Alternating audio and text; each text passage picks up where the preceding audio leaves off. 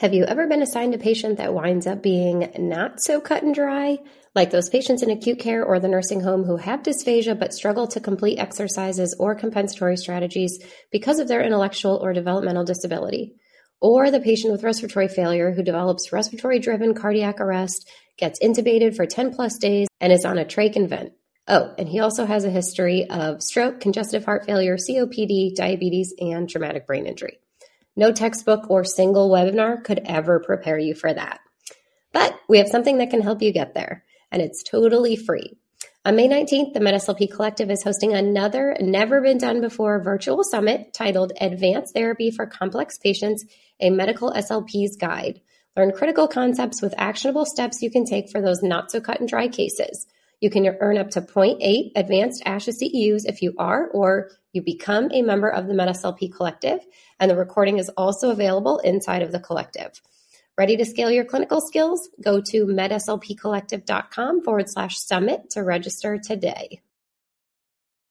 On this episode of the Swallow Your Pride podcast, we have Dr. Stephanie Watts. She's a clinician, researcher, and educator specializing in the area of swallowing and voice assessment and treatment at the University of South Florida.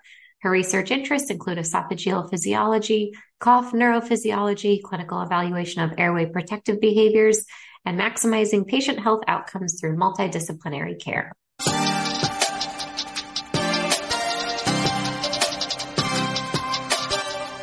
Welcome to the Swallow Your Pride podcast. I'm your host, Teresa Richard. I'm a board-certified specialist in swallowing and swallowing disorders and founder of the MedSLP Collective and MedSLP Education.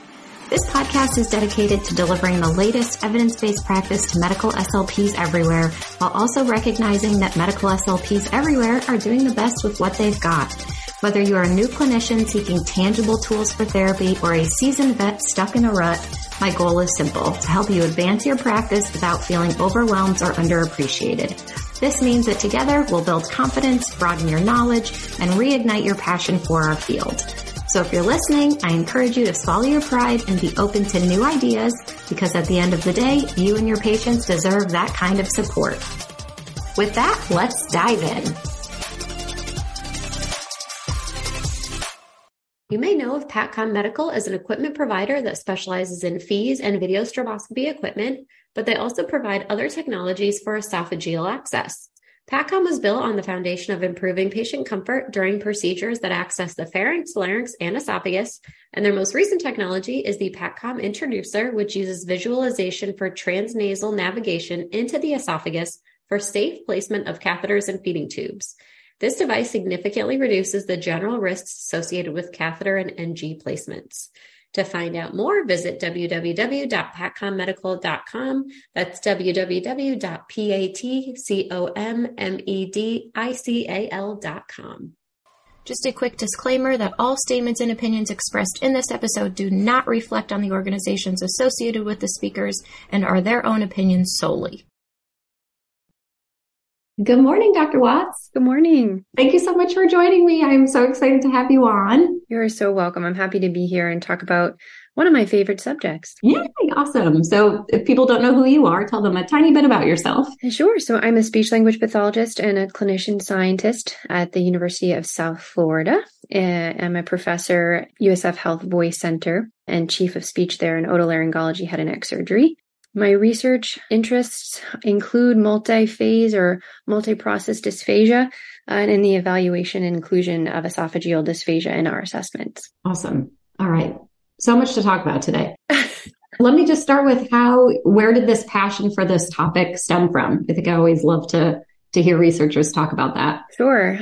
My mentor, has been my fellowship mentor and colleague, has always been an advocate for esophageal dysphagia in the work. During the course of my training, I really had an interest of my own formalizing and validating and being a proponent for the accessibility of caring for patients with dysphagia. I myself have esophageal dysphagia, actually. So yeah, my last dilation was last year and I'm due for another. And so the interesting part is when you actually suffer from difficulty eating and, have concurrent problems in the throat, you have a passion to help others and to help them identify where the problem is and get it solved with a group of people who know what they're doing. Yeah. Was it the chicken or the egg? Did you have esophageal dysphagia before you wanted to investigate it, or did you have it and then you had it? So my first operation was when I was 11. Certainly didn't know much about any of this, actually. Okay. And then, the more I learned, the more I became kind of passionate about disseminating information and certainly as a scientist, understanding the pathophysiology. Yeah, awesome. All right. So where should we start with this topic? I guess there's so much to start with. Well, the original protocol was published in 2019. So it's been a couple years and then subsequently validated with a group of participants retrospectively. And since its conception, formalization, standardization, I have had the privilege of meeting so many SLPs across the country and the world who are interested in this and say, hey, I face this dilemma at work all the time, that I want to look further. I know that the swallow does not end at the upper esophageal sphincter, but we arbitrarily dichotomize these things, oropharynx and esophagus. And so my passion has grown not only to understanding the physiology, not only understanding concurrent and construct validity of the assessment, but also how we can disseminate, how we can make it usable to clinicians who are in the field working hard every day to serve their patients. And so I teamed with a very bright and eager clinician scientist, Jessica Greger, over at Mayo, and came up with like a 3-hour protocol to teach and formally taught a small group of SLPs the rest. I went into kind of deep into esophageal dysphagia and relationship between the two and why you might need to investigate further, then went into the rest, then provided many examples and did kind of an inter-rater reliability testing. And so when they met a certain kappa threshold reliability, then they instituted this at their institution through a quality improvement program. And over the course of several months instituting the rest formally at their institution, we decided to publish it. So you'll see that in AJSLP in the next month or so. And it's kind of a how-to guide. And that's just the beginning too, because there's so many questions about now, what do we do? What are the algorithms of care when you find a screen fail? Who do you refer to? What are the limits of our capability as a speech pathologist or a medically trained speech pathologist? Do we know enough to feel comfortable? And so it's grown into this really wonderful programmatic line of research that I'm happy to be carrying out continuously currently. And also recently trained an amazing group of clinician scientists at Tampa General Hospital, all in acute care. So kind of took that model of systematic training, even though their knowledge expanded into obviously esophageal dysphagia, but just so that we were confident that everyone had the same access to training. And they too met an 80% and higher kappa for these reliability, intra and inter-rater reliability, and have been implementing this program in the acute care.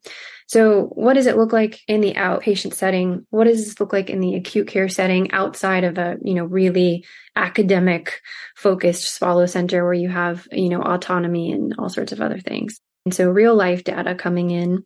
And then from there as well, we have a new IRB protocol going in, looking at something I'm happy to announce as the MREST, or what is the concurrent validity of a modified version. So if you have a patient with oropharyngeal dysphagia and you cannot fully complete all the bolus challenges included in the rest, what does that look like? Is this still a valid measure? And so that will be at your doorstep soon too. Amazing. So a boring summer for you, Dr. Watts. Love to hear it. Not a boring summer. No, never is. Yeah. Oh, this stuff is so exciting. Oh my gosh, I'm so excited. Let's back up a tiny bit, only because I think what's so fascinating about this is this is literally your entire, scope of what you study. But for some speech pathologists, we've only learned a tiny bit about esophageal dysphagia, or maybe took one, 2-hour webinar about it. And that's the extent of it, right? So if you can back up just a tiny bit and explain maybe what the rest is for listeners that might not know what that is. You touch on a good point there, is the how we're not systematically trained as a group of providers in an area that our governing body says that it is within our scope. It's within our scope to take a look. We know that these processes are intimately related at a neuro and physiologic level. And so when we provide, that background and say, hey, you can go out there and take a look, but we're not systematically training our providers, there becomes this split in the field of should we look, should we have more training? And then that's the survey that kind of came out recently, was how to elucidate how dichotomized we even are in our own profession of should we look, do we need more training? And so the rest was really provided as an addition. So 4 bolus challenges as an addition to the modified barium swallow study with really concise operational definitions for a pass-fail. And so the clinician will follow a solid bolus, just completing their oropharyngeal assessment all the way through to the stomach, making sure it made it to its destination. They'll follow a thicker liquid, so a 70 weight to volume, easy pick liquid from the mouth through the esophagus. The X-ray tech will remain at the lower sphincter and follow a bolus there. And then finally, the tablet that we typically give, the 12.7 millimeter tablet, will be followed from the mouth all the way through the esophagus. And based on a set of operational definitions, the clinician will say, was there something like to and fro movement, bolus hang up for greater than a minute? So there's a temporal aspect. Or was there some sort of variation in anatomic configuration from a straight pipe? And based on that, in the preliminary data, we found that clinicians are quite accurate in describing abnormality as compared to our physician raters. Awesome. Cool. What does the REST stand for? The Robust Esophageal Screening Test. All right. The word robust is a funny one. Yeah. I feel like I've been using it a lot lately, so I love to hear it. I don't know why. Robust. Well, it's just more robust than one view or just following down to the aortic arc. It's not too robust, but just robust enough, in my opinion. And we find such value in those extra views, especially the one where you remain at the LES. I call it the money shot, because when you have full distension of the lower esophageal sphincter, you can bring out kind of aberrant shapes of the straight esophageal contour and then discuss further. Interesting. Yes. Oh, go ahead. Oh, so yeah, I think it's important to note that the REST is a screening protocol. It is not the definitive factor in determining etiology. It is merely to accompany the modified barium swallow study, make sure your bolus got to the destination it was supposed to go to. And also because when a patient comes to you or a physician comes to you with the question of why is this person having trouble swallowing, in my opinion, we should look at the whole process, because of certainly the esophagus has influence on the pharynx and the pharynx influence on the esophagus. I got a few questions for you. So is this something that you would do with every single patient, every single time you do a modified barium swallow? Indeed, the nature of it is screening. When you have a referral as an outpatient, when you have a referral for a swallowing problem and someone comes to you and they have a list of complaints and problems, we don't typically know exactly what they might be referring to, right? There could be a variety of complaints, and there's no clear etiology of what questions pertain to what, which is also one of our investigative aims. We have a lot of fun things coming out. I just had this question presented to me. And so I say that if limited to patient questioning, a globus with eating is a nice indicator in terms of pain and sensations. Some individuals with prolonged distension, pharmacologic etiology of dysphagia, and disease are often not sensate to the pain that distal hang-up can cause. And taking a look as a screening protocol will help assure that you and your team, your physician and multidisciplinary team, will have information to proceed. Okay. So yes, you mentioned it's a screen. So where do we go with this information? So we find out that the patient I'm not sure what the parameters are for the rest, but say the patient fails, quote unquote, the screening. What's the next steps? What's the patient's journey at that point? So if the patient fails part of the esophageal screening, then that information is relayed to the referring provider. And this is one of the biggest questions during the implementation science process where we are right now, is how do we make a hierarchy of referrals? And I think that is incumbent upon the underlying issues we have in our profession, which is the clinician comfortable enough and trained well enough, truly, and feels, autonomy enough to have that discussion with a provider, saying, in this patient, I feel as if this screen fail is contributing to the etiology of their dysphagia. Perhaps next steps could be manometric testing or, gold standard visualization, which includes an esophagram, which is a double contrast study in the reverse Trendelenburg position where you truly can investigate reflux, or EGDs. And so the long answer there to the short question is we don't know. So as of now, a screen fail is discuss this with your referring provider. Perhaps the outcome is oropharyngeal dysphagia is not present, right? There's a normal swallow, but I see a clear variation of bolus flow through the esophagus that might be contributing to this patient's problems. Please see the operational definitions and criteria, such as bolus hang up for greater than a minute, that would not clear. A pill hang up for 20 minutes that wouldn't clear. That's excessive. But, and hopefully that provider will take back and get subsequent workup a little quicker. One thing I stress so far in piloting these implementation series is the construction of a multidisciplinary team. I think a speech pathologist just doesn't work in isolation no matter where you are in the hospital. We should know and befriend our dietitians, our nurses, our doctors. And so if you're a lead or you are the dysphagia person in your hospital or your setting, I think creating that multidisciplinary team where you can say, hey, I did a swallow study on Mr. Smith, Dr. GI, and I found this. I think it's really important that we investigate a little further and thus kind of speed up the process of evaluation for that patient. Awesome. Yeah, I know we both love and adore Jessica Greger, and I know they do an amazing job with their multidisciplinary dysphagia clinic too. I've had her and also the ENT and GI on that she works with too. And I think that's just I think that's something every SLP that works in acute care should strive to have, sort of that interdisciplinary team with all hands on deck. So yeah. And team science, first of all, I'm a provider and scientist, but can't do any of this without the work of the clinicians who are actually there in different settings seeing patients. And so we piloted an implementation there with that team. And then both the GI and ENT laryngologist are interested in this next series of projects with me. So I'm really excited about the outcomes of this over the next year as we look into what are the algorithms of care for this? How do we implement this and help our fellow colleagues in the hospitals and the outpatient settings create algorithms in their institutions? Oh my gosh, you're doing such amazing work, Dr. Watson. Love hearing about all of this. I can't do it alone, that's for sure. Yeah, but it's beautiful. I mean, I think this is just a beautiful unfolding of questions in our field and getting answers from, relying on different professions and doing the research and implementing. So this is awesome. Thank you so much for talking about all this. Yeah, where should we go from here? Well, in regards to the acute care setting, I'm very interested in what we'll find.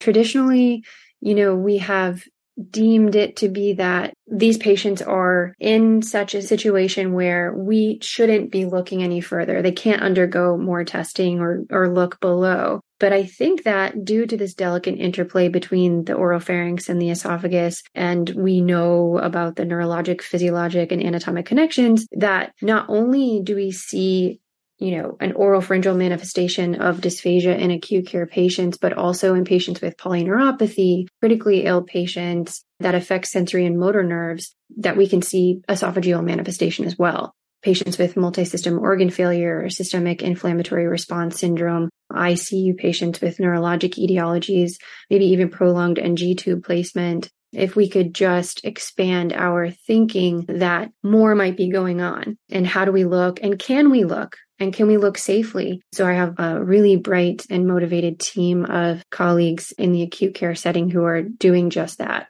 So they're implementing and looking at the rest in these acute care patients. And then we're trying to understand what were some barriers to implementation, but not only negatively, what were some facilitators to implementation? Were you able to easily access a physician to relay results to? Were the patients critically ill or sick, but could you still perform the screening on them? I think this is valuable, useful, everyday clinical information that helps us with implementation science or getting things done, in the community, not just in an isolated kind of academic setting. Yeah, I love talking about this, especially it's very relevant to me right now. I've just started going back to doing PRN at acute care and doing modified barium swallow studies. And I'm so surprised, I did fees for so long. That was my home and my love. And I still very much love fees. But, what's so interesting now is that so many patients will come in outpatients will come in and just say, I can't explain it, but I just have trouble swallowing sometimes. And we'll do the modified and it's absolutely beautiful. And there's nothing wrong. And then we do the esophageal scan at the end and just there's the barium pill just hanging out in the lower esophageal and the LES. And then, it's fascinating to me now knowing everything that I thought I knew from years and years and years of doing swallow studies to, there's definitely something here that's greatly impacting this person. And, I think of what I would have done in the past for this person. I might have just said, hey, go to GI then if we don't see anything, but, maybe GI is your next answer. But I think just being able to give a patient much more specific data and information about what they're experiencing and help to get them to the next level of care quicker and faster is better for everybody. And yep, certainly expediting care and also kind of validating some complaints in a way, right? Yep. So I think one of the really powerful things that we do as SLPs is our ability to counsel a patient through a situation. And if you look at any of our quality of life questionnaires, a lot point to problems or difficulty you're having that might be physiologic in nature, but some of the questions are also, how do you feel about this? And it can be very devastating to have trouble swallowing, and it affects your weight and affects your ability to go out for meals with friends and family. And when you have a swallow study done, which is the gold standard, as we like to say, I don't know, but you have this gold standard instrument assessment done and everything's fine. This is normal. Or if we take a look and just like you said, I see this pill hanging up for a little bit longer than it should. I'm going to reach out to my MD colleagues and see where we can go next. And they might leave saying, maybe next testing will help me understand what's going on. So you're right. The ability to counsel someone through that. Yeah. I think where we are now though, in our field is that so much more needs to be done with this subject. And I know there's a group of us that are interested, and so much more needs to be done. And it needs to be done with the help of our governing bodies to make more, in my opinion, more absolute, decisions that this is part of our scope to make sure that the bolus has made it to its final destination. And then from there, how do we implement this in our academic systems to teach our students who feel more comfortable to feel comfortable with having this as part of their educational package? And so it involves, of course, our academics, our academics having interest, our academics incorporating this into the dysphagia lectures or, med SLP programs at the graduate level, so that when they do graduate and there's time for practice and fellowship and further advancing education, like being part of the Med SLP collective, that this is just building upon a baseline knowledge. Yeah. Thank you for bringing that up. I think this is, I have so many feelings about this clearly, but it's just such an important topic. And I think what's interesting is now that I'm working more in the hospital, I feel like it's just, I don't know if it's much more prevalent or, I'm just seeing the right types of patients now, but I feel like it's got to be, one out of every, maybe 3 or 4 patients that we do a modified on, is having trouble with this. And it's gotten me thinking a lot more the last few months, is this problem becoming more prevalent for whatever reason, or are we just getting better at, referring patients for modifieds and getting patients the help that they need? So yeah, we've got to keep up with that as a profession too. That's an excellent question. And I have to say, I don't know the answer. Esophageal dysphagia, whether motility in nature or structural in etiology, I think we have a lot to look into there. I think we are more interested in looking at the esophagus now and have some protocols available to bring to the team and thus finding more. One interesting finding at Mayo this past year was in the head and neck cancer population, just finding so many of them. Or having this multi-phase, if you will, a multifunction dysphagia. And I thought, this number is a little high. It's a little higher than what we find, our colleagues were finding. And so my colleague, had the idea to really look into reflux and dysphagia and especially in this head and neck cancer population. So you'll see a really nice paper coming out in the next month on that too. Perhaps it's a, more reflux going on, or perhaps it's our interest in looking and we're finding more because we're looking more. or we're looking with something that's a little bit more, I have to say it, robust. But I think it's doing our patients a favor, but still needs a lot of work. I like to solve all the world's problems in a day, Dr. Watts. So, yeah, so I'd love to go back and touch on this counseling piece, because I think it's something that we I don't want to say this wrong. Not that we don't do a good job of, not that we're not really trained on. It's just something that isn't a part of what we do all the time. And I think it can be a disservice, because I think it's a huge part of what we should be doing. And I've gotten just thinking about this a lot more, as I'm seeing outpatients. And if we aren't the ones delivering the information, or we aren't guiding them to the next level of care, or like you said, I love the term validating them, right? I mean, how many times do we have patients come in that we don't see anything? Or how many times do you go to a doctor with complaints and they just say, oh, sorry, we didn't see anything. Tough luck. Have a good day. And that's sad, right? And I know, I've had some conflicts with some other professionals in our field about this. Like, is it our role to continue to investigate, or tell the patient, hey, we didn't capture this today, but there is something funky here. Maybe we should explore something else. Or do we just say, oh, we didn't see what we were looking for. Sorry, you're off my plate. And so I love that this leads us into, I think we do need a lot more screens in our field, because it just sort of gives that lens into, yes, you're not crazy. You are experiencing some sort of sensation. There is something going on. We just have to get you to the right professional to identify that and get you the course of treatment that's appropriate for you. But I think being confident enough in having this knowledge, and being confident to have these conversations, and also have the trust of our colleagues to make the appropriate referrals, I think is something that I'm really passionate about. And I wish more SLPs would embrace this. You mentioned two very good points, I think. One that we've touched on already is the confidence in a clinician's confidence to want to discuss these things. And this is going to be a long time coming, but I think starting at the academic educational level is really important, that we instill in our students the importance of this and give them the knowledge, the physiologic knowledge of how the food pipe functions, and that they're armed to go into their placements asking the right questions. And that's, kind of a grassroots effort of how we change. As I've said, I think it comes also from our governing bodies, and getting, I do believe we have that blessing from our governing body that this is something we should look at least in the adult world, but to more focus us so that we can delineate precisely, what we should be doing and how we should be counseling, and thus the education piece, so that clinicians feel confident. Now, again, this is much more of a grassroots effort on my part by implementing these series of lectures at these different institutions. And I hope that it continues to grow in a more logical way, which would be a platform that more people can get a hold of instead of me doing them independently. As of now, it's more of this grassroots effort, and it needs to change institutionally so that all of our dysphagia courses, when we have this next generation of dysphagia specialists and scientists, that they already come out with the basic knowledge and confidence. And then the second piece you brought up about counseling, I just had a couple of individuals with Huntington's disease come through the Swallow Suite, and their caregivers are complaining and noting, hey, he is choking so much during the day. He is choking, whether it's, limited selection of foods based on, cognitive functioning or not, not eating and losing weight. It's kind of a dire situation. And I do the swallow test. And of course, there's some abnormalities with initiation, but absolutely no aspiration. UES functioning is quite good despite the obvious delay in initiation, and you'd think distension of the UES. And so it was a really important moment for me as a provider and clinician to explain to that individual that this is a snapshot in a moment of time.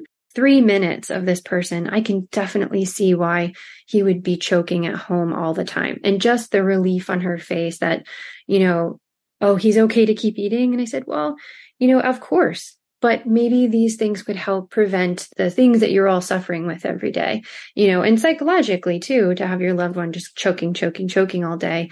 And if she were to come to the study and I said, well, no aspiration on this, you should be good to go, then that would be terrible. And I think if we translate that to esophageal dysphagia, and I'm sure a lot of listeners and yourself have screened someone and seen something that's off, right? Whether a large anatomic abnormality or just stasis throughout this the food pipe up to the level of the clavicle. And we don't need to be esophagologists, but we say there's something wrong here, right? And then we say to that patient, I'm going to get you to the right place, or we have someone to reach out to help that person. I think that counseling piece is just essential. I get a lot of questions about, what do I do if I can't do all of the challenges? If I can't do all the challenges, and is this still a valid measure? And that's a really great question because we don't have the answer on concurrent validity for a modified version of it coming soon. But I think if you can, the tech working with you or the doctor working with you can have a dedicated view at the lower sphincter, I think this is very, very valuable information to complete your modified barium swallow study, screen down to the emptying point and just make sure everything gets through there. I think that's a very important. Any other FAQs you get? Oh gosh, yes. I can read through some of them. I have them listed. And also in the article coming out, there's an appendix. So this article is more of an implementation guide, like a how-to at your institution. If you want to put a quality improvement project through and get esophageal screening rolling at your institution, how to reach out to a team to create a multidisciplinary network to reach out to for your screen fails, how to implement, and then commonly asked questions and responses that I've had to them, over the past few years. And so it's kind of a reference point for speech pathologists, because a lot of times I feel like SLPs out there may feel kind of alone in this. Where do I go? Where are the resources? Are there articles I can read and present to, my fellow providers to help boost their confidence in me as a clinician, And so this is one method of doing that. I can go over a couple of questions if you like that we've had. And so one of them is really that fluoroscopy as an art as much as it is a science, and clinical skills and training differ amongst clinicians. And I think that's a really good comment from a physician. A good response to that is, following the video fluoroscopic swallow study or modified, the SLP and radiologist really confer and collaborate the other dysphagia care team members to determine next steps. And really, esophageal screening is not a new practice. It's not meant to replace the esophagram, but rather add to the clinical utility of the swallowing evaluation of the oropharynx. And presently, standard practice patterns include following a bolus through the esophagus, that there's operational definitions to abide by. So although training and skills differ, there is a protocol to follow with operational definitions to help guide a clinician in the direction that they should go. And so it is an art, but we have screening protocols in place with pass-fail criteria to help kind of guide just that for that purpose, that, it is an art. And so really here, you're not kind of making up the trials as you go along, but you're following a systematic and standardized protocol. So in regards to reporting results from the rest, you can certainly template pass and fail criteria and just simply follow the pass fail definitions in reporting. And then hopefully at that time, you're conferring with the radiologist and the physician about the results, and their, documentation will reflect just that. And then that gets sent forward to the referring provider. Yeah, I think that's a huge thing. So I'm so glad you brought that up. I think so many people wonder what is our role or what is within our scope of practice to say about this. And I think where I'm at, we just say the barium tablet did not pass through the LES within a specific amount of time, and then send on the referral from there. But I'm curious if you think, there should be more added to that, or what is our role and how much we elaborate, I guess. That is a good question. In the recent paper that just came out on survey practice patterns, I think I published the ugliest table I've ever made in my entire life, but I did it on purpose. So when you see that survey paper and you're like, wow, Steph, this is a really ugly table, it was done on purpose. Because my PhD mentors were very meticulous about beautiful tables. So there were over 300 terms that SLPs are using, to describe aberrant movement, I suppose. And I think that's too much. Yeah. It's like I'm visualizing one of those like word scramble things, like word cloud, I think is what you call it, where you include all the words. Yeah. That would have been prettier. I just made a table with like all the things to drive home a point. Yeah. When I ask what are terms that you use to describe, and then there's so many, and I'm like, no, we shouldn't be doing that. I think that, again, it comes back to the governing bodies. Yes, we should be looking, and here's how we should be looking, and here's the things that we should be comfortable saying. But two, as part of our standards of training at the academic level, this is the knowledge that is given to our students and thus practiced in the world. But I feel comfortable with reporting a failed screening directly using terminology from the protocol. Deviation of straight contour, disordered wave propagation, to and fro movement, and then temporal aspects. This stayed longer than a minute despite having a sip of water, and those are kind of straightforward. I don't feel, and nor, do the physicians that I've worked with feel that that's really outside the construct of an SLP's ability to describe. And I think we also have to remember that the SLP has to understand the oropharynx, which is much, much more complex than the esophagus, both from a neuroanatomic, innervation standpoint and a movement standpoint. So if we can have, autonomy over describing movements of the oropharynx, I think that, describing that a bolus has hung up longer than a minute is okay. Yeah, beautiful. Awesome. Thank you so much for saying that. I think that'll be valuable to a lot of people. So this has been awesome, Dr. Watts. Is there anything else we didn't cover or any final thoughts? I've recently built a practice over the past 2 years under the direction of Dr. Yael Ben-Susan. She's a laryngologist, and my new partner, Dr. Yasmin Abdelhadi, both laryngologist, fellowship trained, both just advocates for the SLP and for what we do and our role in providing care.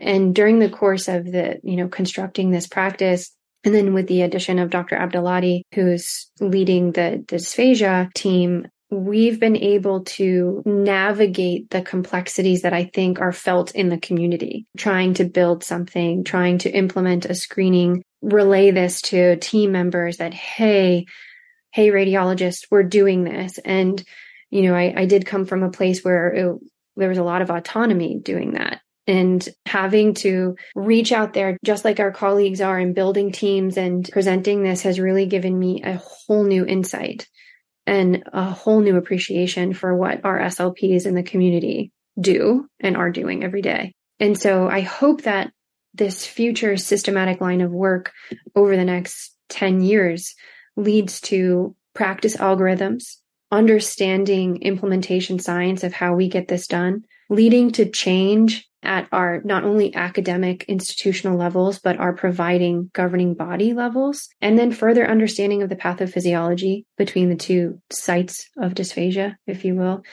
terminology with multiphase and everything. I'm not really sure I care what we call it in the end, but those two things, they work together. Yeah.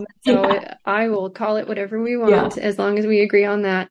And I think over the next 10 years, I'm just very excited to move this body of work forward. Even just understanding if the questions we're asking patients lead us in the right direction, if the way we counsel patients can be expanded upon so that we can get them to the right place and get them help. Yeah.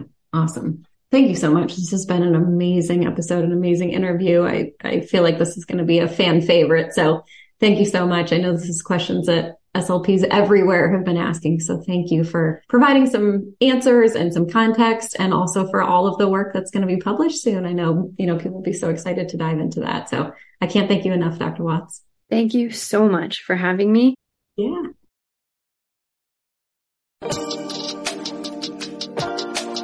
And that's a wrap for this episode. As always, thank you so much for listening. And if you'd like to download the show notes from this episode, please visit swallowyourpridepodcast.com. There you can also sign up for our email list so that you'll never miss another episode. If you do like what you hear, then please subscribe and leave a review on iTunes.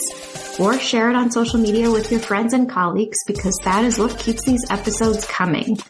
If you'd like to be a guest, share feedback, or request a topic to be discussed on the show, please email podcast@teresarichard.com. Thank you so much for listening, and we'll catch you next week.